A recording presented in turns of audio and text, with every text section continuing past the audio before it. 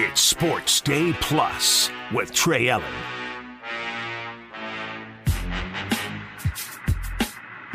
Coming up on episode number 7 of Sports Day Plus at 10:45, where are we at in society?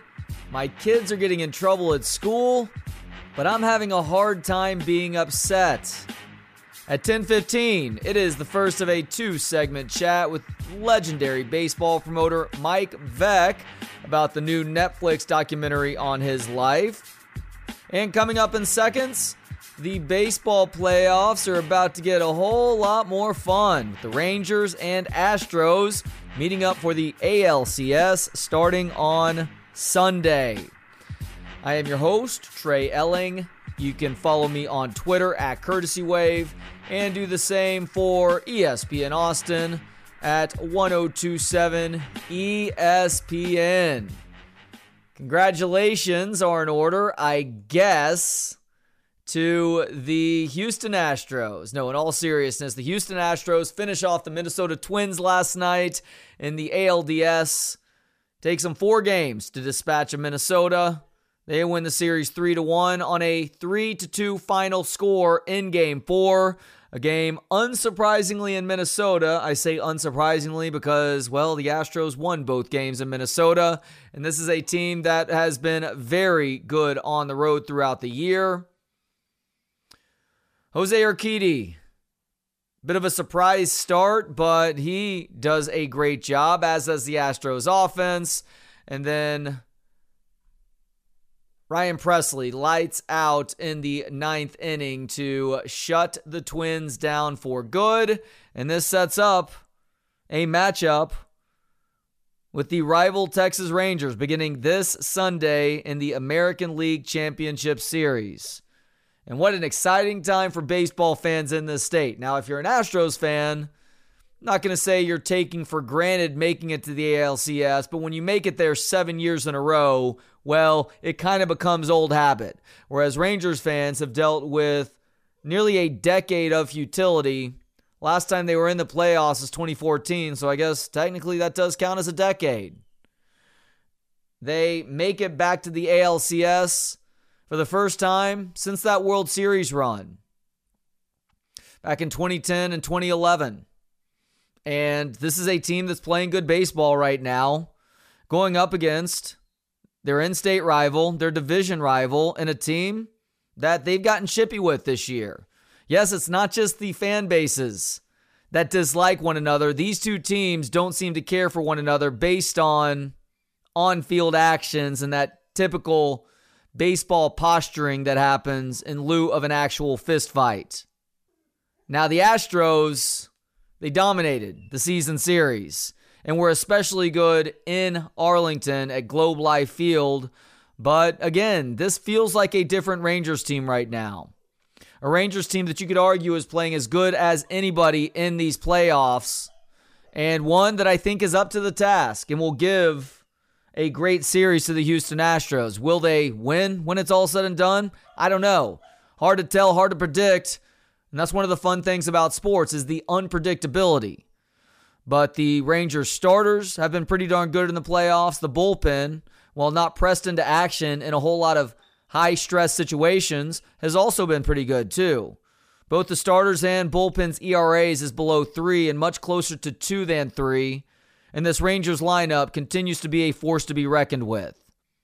Led by Kyle Seager, of course, but really top to bottom, this is a formidable lineup. And the Astros, their bats have also gotten going at the right time. How about Jose Abreu?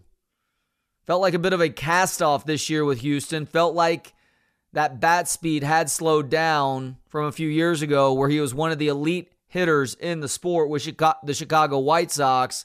He went on an absolute tear against the Twins in the ALDS and will no doubt be one of those guys that people are paying close attention to as this series gets going on Sunday.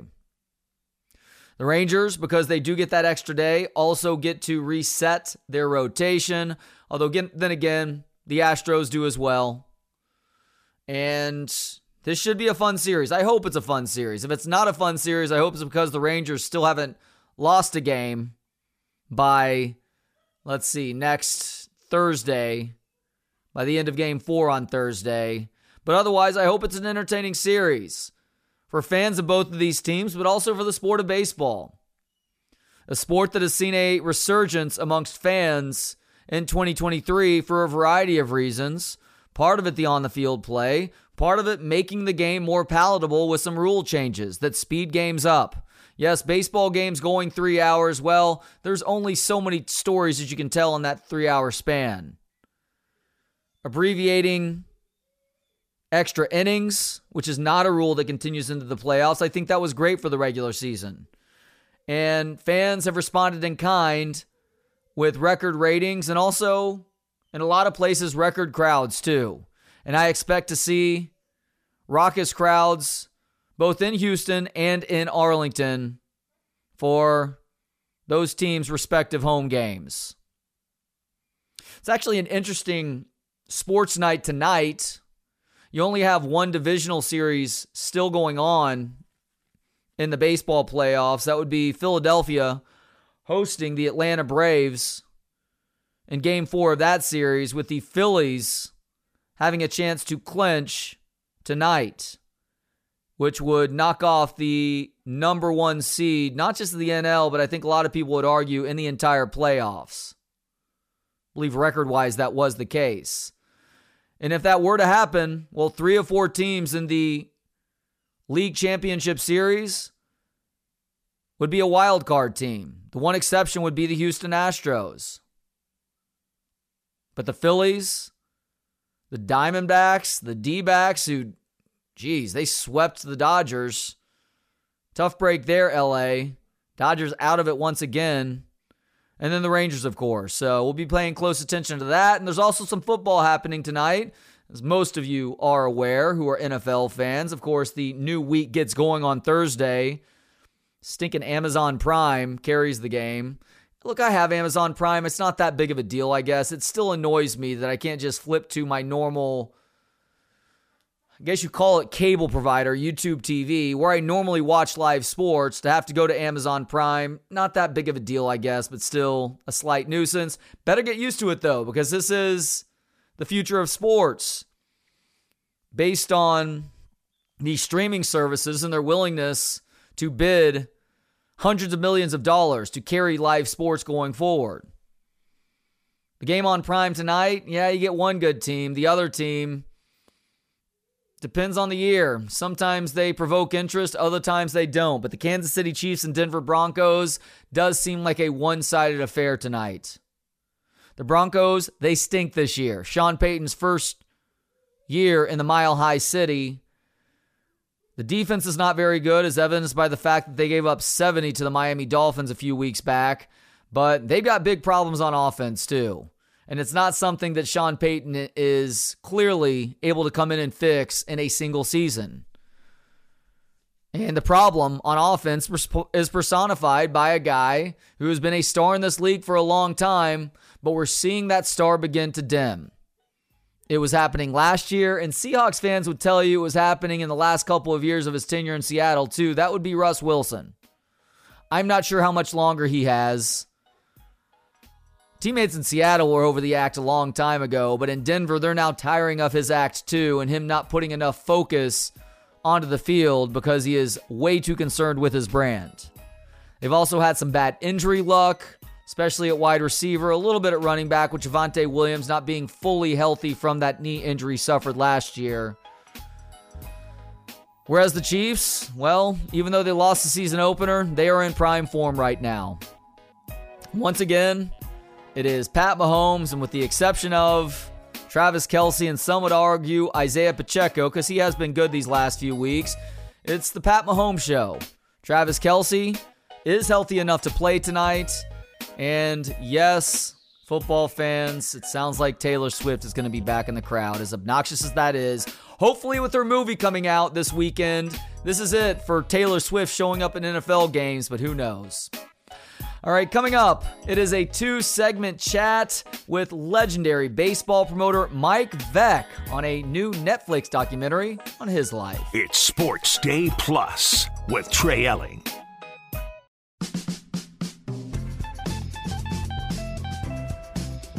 It's Sports Day Plus with Trey Elling. Mike Veeck is one of the most famous promoters in baseball from the late 20th and early 21st century. He is currently the president of the Gold Clang Baseball Group, which owns the Charleston River Dogs, Fort Myers Miracle, St. Paul Saints, Hudson Valley Renegades, and others. He's also the son of Baseball Hall of Famer Bill Veeck and grandson of Bill Veeck Sr. He's also the subject of a new Netflix documentary called The Saint of Second Chances, a film that chronicles the Veeck baseball family, their history, including how Mike inadvertently derailed his father Bill's illustrious ownership career through the ill-fated Disco Demolition Night, and his subsequent devotion in the following decades to understanding the significance of redemption and second chances. The film features archival footage, photos, first-hand interviews, and reenactments. That includes Charlie Day of Always Sunny in Philadelphia fame, playing Mike Veeck in some of those reenactments. You can actually check the Netflix documentary, The Saint of Second Chances, out now. It came out on Wednesday, and it is available for you to view after you hear my conversation with Mike. Mike, thank you so much for the time. How you doing today? I'm doing well, thank you. Are you in Austin right now? I am in Austin. You ever been here before? Yeah, I saw Bob Seger's farewell tour there. One of the greatest shows I've ever seen. Loved it. Great hospitality in town, but wonderful show. When was this? About a year and a half ago. Oh, is that right? So this is recent. Yeah. Bob Seger's final. Last tour was just a wonderful show. Where are you located these days, Mike? Charleston, South Carolina, and St. Augustine, Florida, depending on hurricanes and the weather. I think it's good to have a couple of different options there. And Charleston is a beautiful place, and also a place that loves its minor league baseball too. I mean, it's part of the reason why you're in Charleston is because of how well people have eaten up the River Dogs and other minor league options over time. You know what the problem is, Trey, with Charleston? When you operate a club in Butte, Montana, or Brockton, Massachusetts, you don't get a lot of spouses or partners who want to go there. But when you operate in Charleston, it doesn't matter if you're the wife of a scout or the husband of a marketing genius. Nobody wants to leave Charleston. So you get there and you go, hey, I got to stay here. And that's what happened to me. My kids, my wife, I worked at Detroit Tigers for 3.5 years, and I commuted. I just couldn't get anybody to leave Charleston. So, yeah, that has something to do with it. Well, there you go. It's a beautiful place to call home, I guess, even if you're having to jet set all over the country. So The Saint of Second Chances was a really enjoyable film, a fun film, a heartfelt film at times too. When was the idea for this documentary initially proposed to you? When was there any hesitation in you saying yes? There was a lot of hesitation, and Morgan and I have known each other for 15 or 20 years, and we had a conversation about doing some kind of documentary on the St. Paul Saints, or maybe a participatory film, a short, whatever we could do, and we just never got it off the ground. And then my partner in Fun is Good, Fran Zulli, he kept talking about doing a documentary, and my son Night Train is really the one who got it done, because he sat there and said, Dad, it's 110 years. I love being fourth generation. You hated being third generation. Get over it and look at the totality of this, and you could have some fun with it. And he was right. So I just out of the blue, when I saw Morgan did 20 Feet from Stardom, I called him up and I said, hey, you're an overnight success, baby. And we had a big laugh about it. And then it kind of just started from there. And there were huge hurdles, because my wife, Libby, Rebecca's only been dead 4 years. She was not into it. And so Jeff and Morgan flew to Charleston, and we all had lunch, and they convinced her, because of the kind of people they are, that it would be handled with grace and style and dignity, exactly the way Rebecca died. Was that a big part of your reluctance right there too? I knew that, because I'd known Morgan for a long time. I knew kind of what kind of man he was.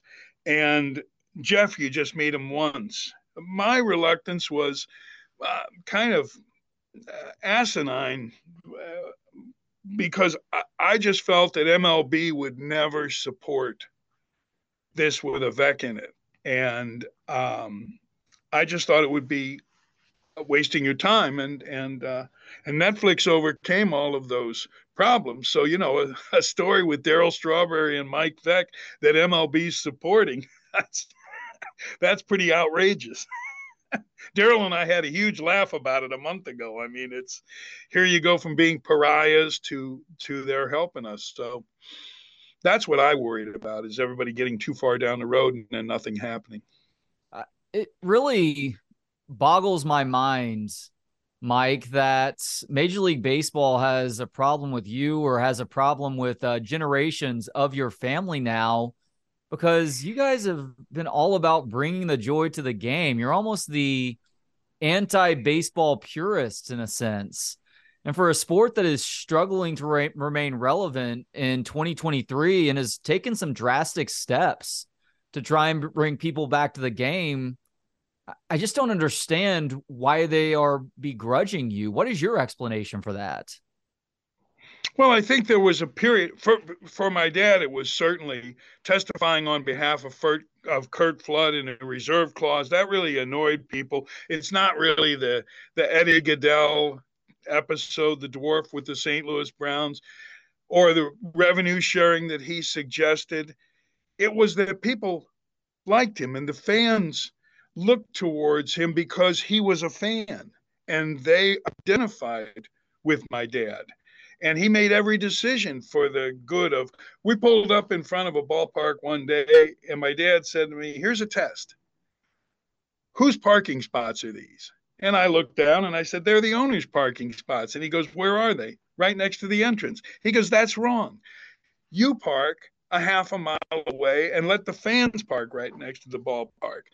That was his approach. Every decision was made for the fans. I blew up those disco records, and that made an easy way to just dismiss. Oh, that's that Vec, and then minor league Vec. And it's the fact that I have 10 years in the big leagues is secondary to the fact that, oh, you can do that kind of stuff in the bush, but you can't do it here. Well, what happens when Bill Murray takes the first base coaching box for the Cubs? Is that minor league humor? Oh, I don't think so. I think they're thrilled to have him do this, to make the game, as you said, more relevant. So we just need to provide that kind of access to our players, to the kids now, to grab back some of that relevancy. But it's easy to dismiss. People get carried away with, we're so professional. Agents want players to be professional, so they get endorsements. Well, there are plenty of guys who got endorsements who were, shall we say, off the wall at best. So I think the game's in better shape than it's been for a long time. And I think that period was because we had people running it who really didn't like baseball. That's a great way to put it. I think of it, and radio suffers from this too. A lot of industries do right now. And this is not just a modern times thing, by the way. This goes back to the beginning of business, is that industries tend to be run by dinosaurs, these slow moving creatures who don't take a whole lot of risks, and they end up getting surpassed by more innovative people within the same business or other businesses because they are so slow to change. And I think calculated risk especially, is good regardless of the industry. But when you're talking about industries that people are pointing to and say, oh, this is dying a slow death right here, that is the optimal time, one, to try and infuse a little bit more fun in the process, because if those most involved aren't having fun, you're completely screwed. But to also recognize that people aren't looking for the same old thing out of you. That's what you've been doing for so long. It's time to mix it up and blow up some disco discs or plenty of the other incredible promotions that you have helped conduct over time. Well, I got to the Devil Rays, and back then they were the Devil Rays, now the Rays. And if I heard one time, I heard it a million times. That's not how we do it.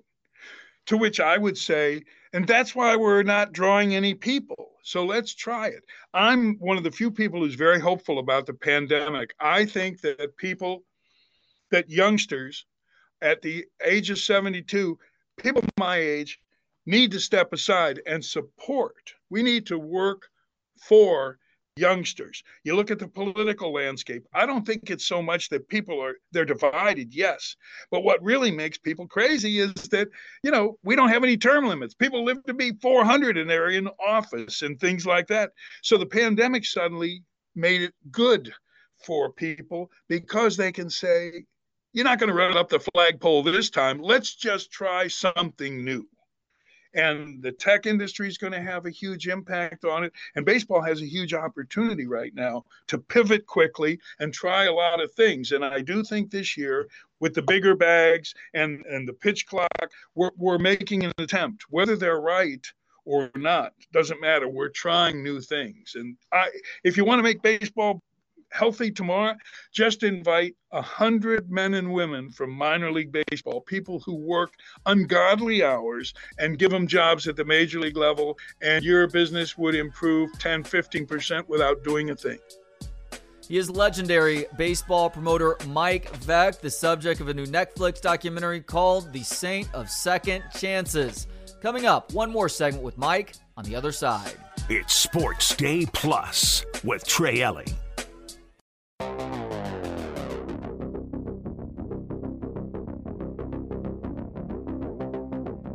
It's Sports Day Plus with Trey Elling.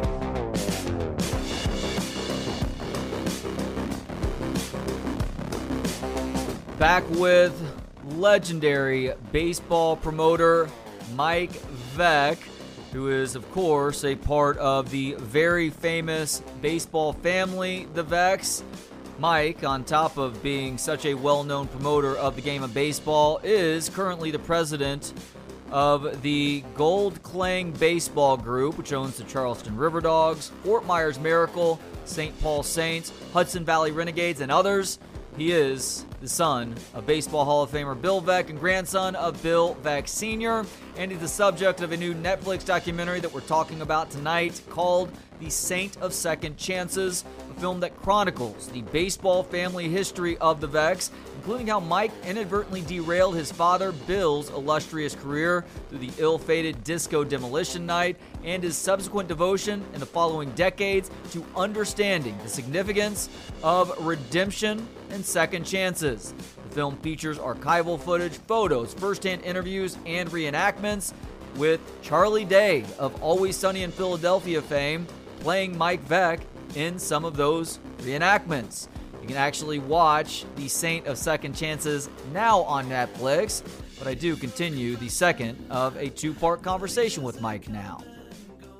We have the Round Rock Express here in the Austin area, and it is run by, amongst others, Nolan Ryan's sons, and they do a great job of making sure that the fan experience is top-notch, and they're playful with things, and they think outside the box, because that's what you do with minor league baseball. And it's minor league baseball, there are certain franchises that obviously struggle because they're in a hard-hit financial community, or maybe they're just not running things as playfully as they could. But the Express, I believe, is a great example of a franchise that likes to do it right. Now, you mentioned the Disco Inferno from a few minutes ago. So I used to work at WGN Radio in Chicago with Gary Meyer, who was a part of the insanity that night, along with his broadcast partner, whose name is escaping me. I think it's Steve something. But Steve Dahl. Yeah, Steve Dahl. There you go. I used to love hearing Gary talk about that, just how insane that situation turned out to be. Is that the craziest promotion that you've ever been a part of? Well, it's certainly the craziest and the most successful, or the biggest failure, depending on what day of the week it is and to whom you speak. But Gary's a perfect example. Would tell you that they just became overnight in this, and I'm joking about this, but sensations. They were simulcasting into 3 or 4 different markets. I was in the unemployment line while they were doing it. But the fact is that was a perfect example of what you're talking about. That was a risk. We took a risk. But to me, it was a risk because we were going to draw 35,000 people.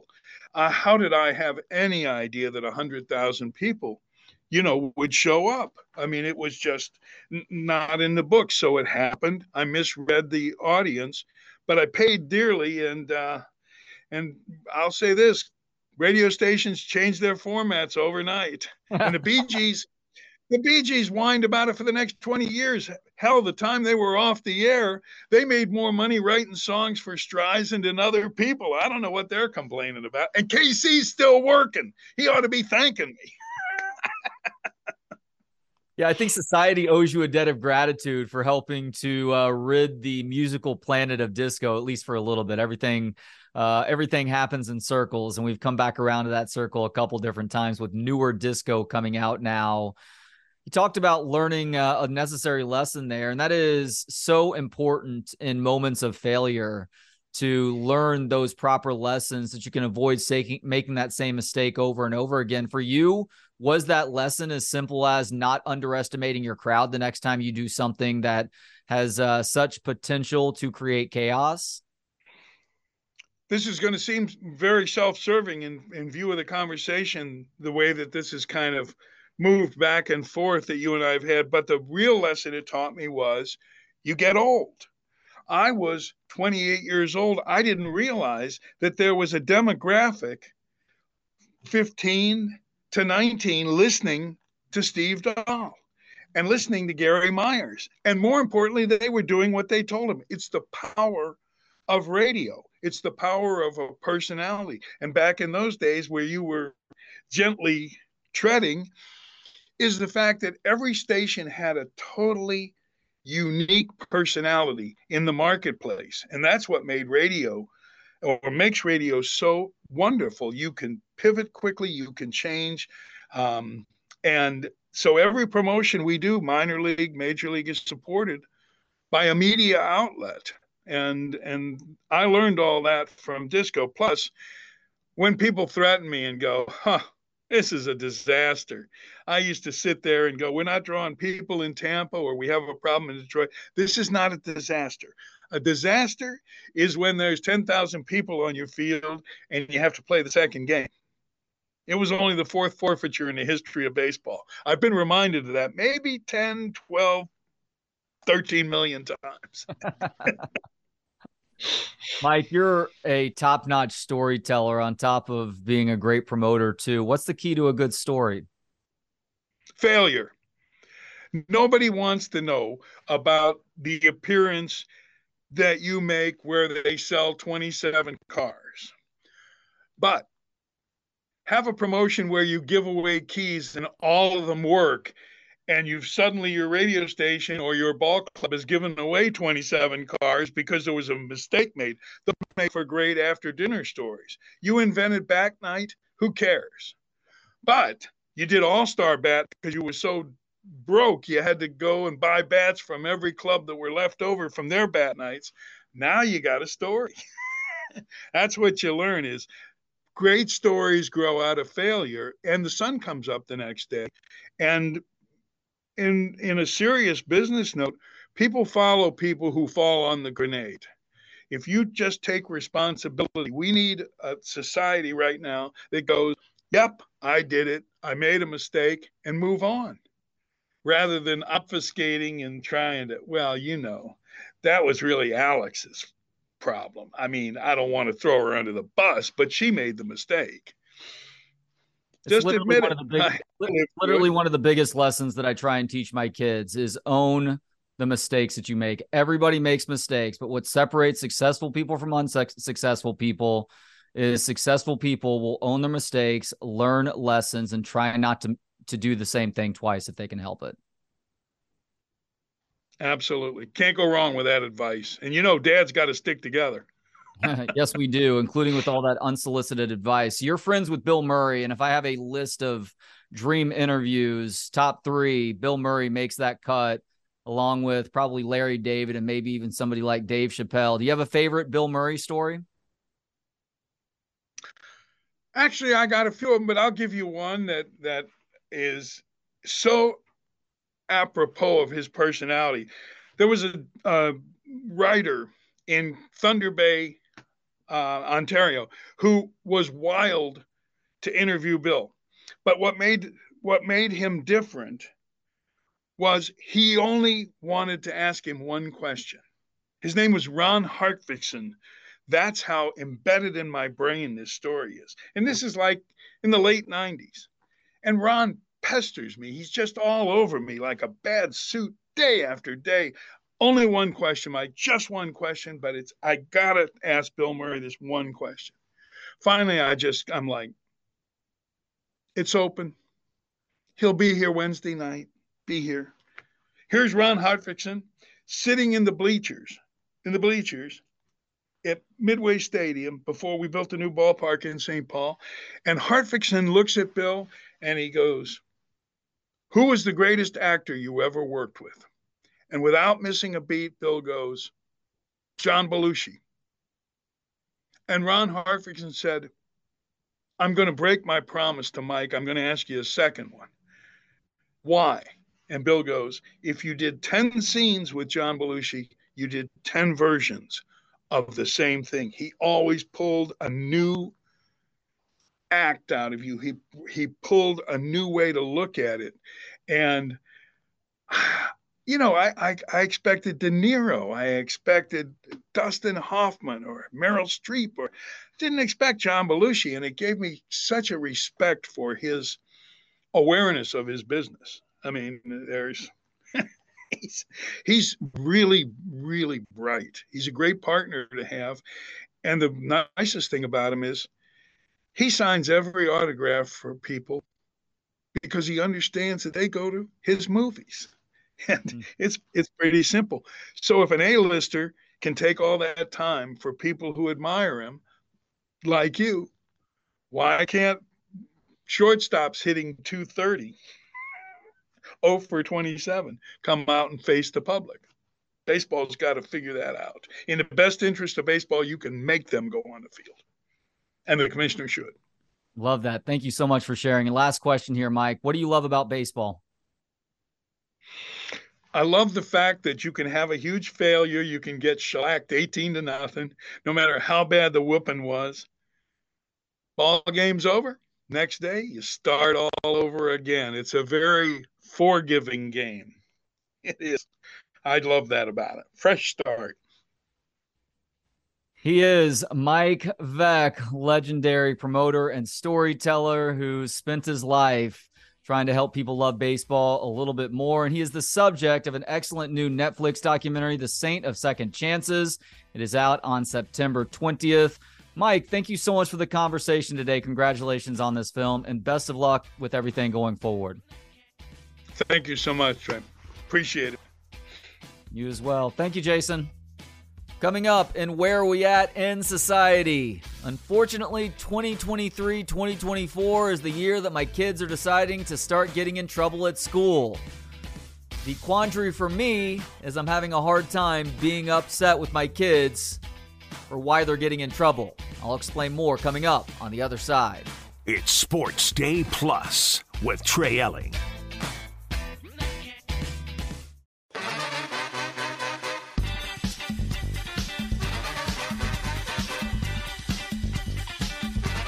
Final segment of today's show means it's time for Where Are We At in Society today? That's right. It is your daily look at stories that show we as a people, very occasionally, I will provide a story that gives you a sense of optimism, that has you saying to yourself, hey, maybe we as a human race are starting to figure something out. Perhaps all is not lost.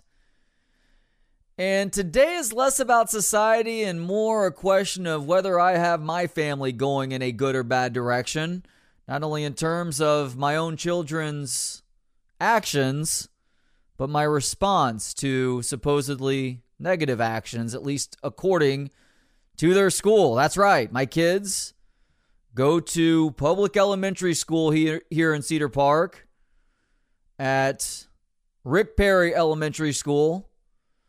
Overall, we like the school. Think that they've done a good job as students.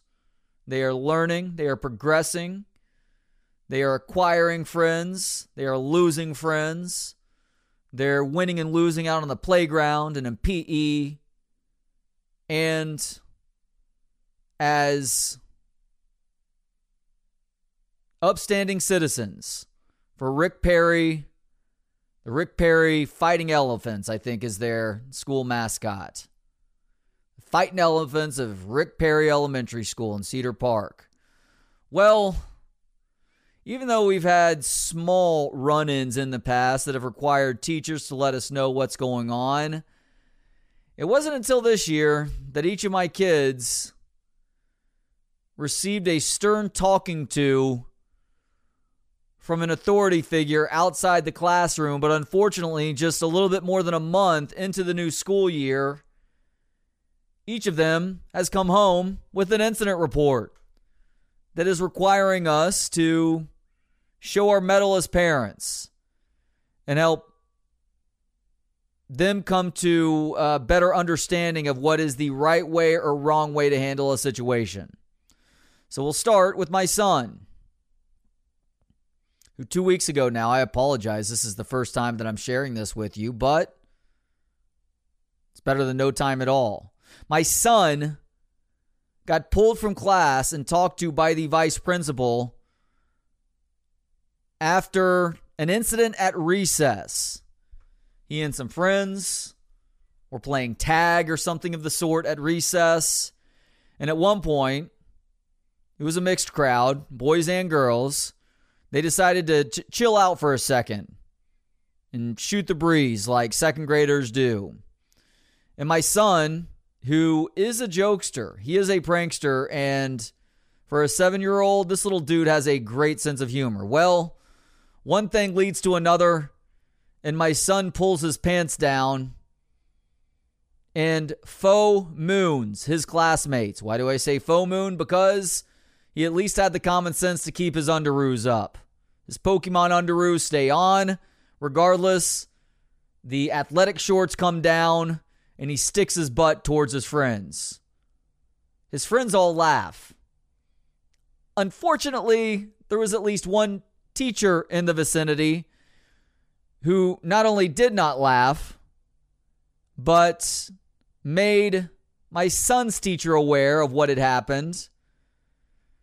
And because it's borderline inappropriate nudity, it's not really nudity, but you're still showing your underoos to your classmates, so she had to file a report with the principal's office. And sure enough, my son gets the stern talking to from the vice principal. So we get this incident report. I ask him what happened. He tells me exactly what I just told you. My response to him, son, first of all, way to be aware enough, I guess, to not pull the underoos down, because if the underoos came down, this is a very different conversation we're having right now. And I asked to make sure. So your classmates laughed at this. They found it funny. Yeah? That's why you were doing it, for the comedic effect. Yeah? All right, well, congratulations on one of your first lessons in comedy. And that is understanding where the line is, how you can go over the line, and making sure that you have a full grasp of the entirety of the audience and knowing whether or not you can get away with something. Your classmates found it funny. Nobody told on you. You got in trouble, though, because there was a teacher nearby, and you weren't aware of that. And so, therefore, you got talked to by the vice principal. But I give you credit for the effort. Learn your lesson. And thank you for not pulling your underoos down, because I did not want to have to deal with that situation. This is much easier to deal with. Just know, pulling your pants down and showing your underoos for people, it can backfire in a major way. It's like saying the F word in front of one of your grandmothers.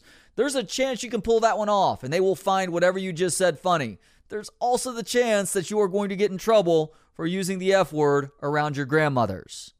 So that's my son. Did I handle that correctly? I think it was okay. My wife was looking at me suspiciously.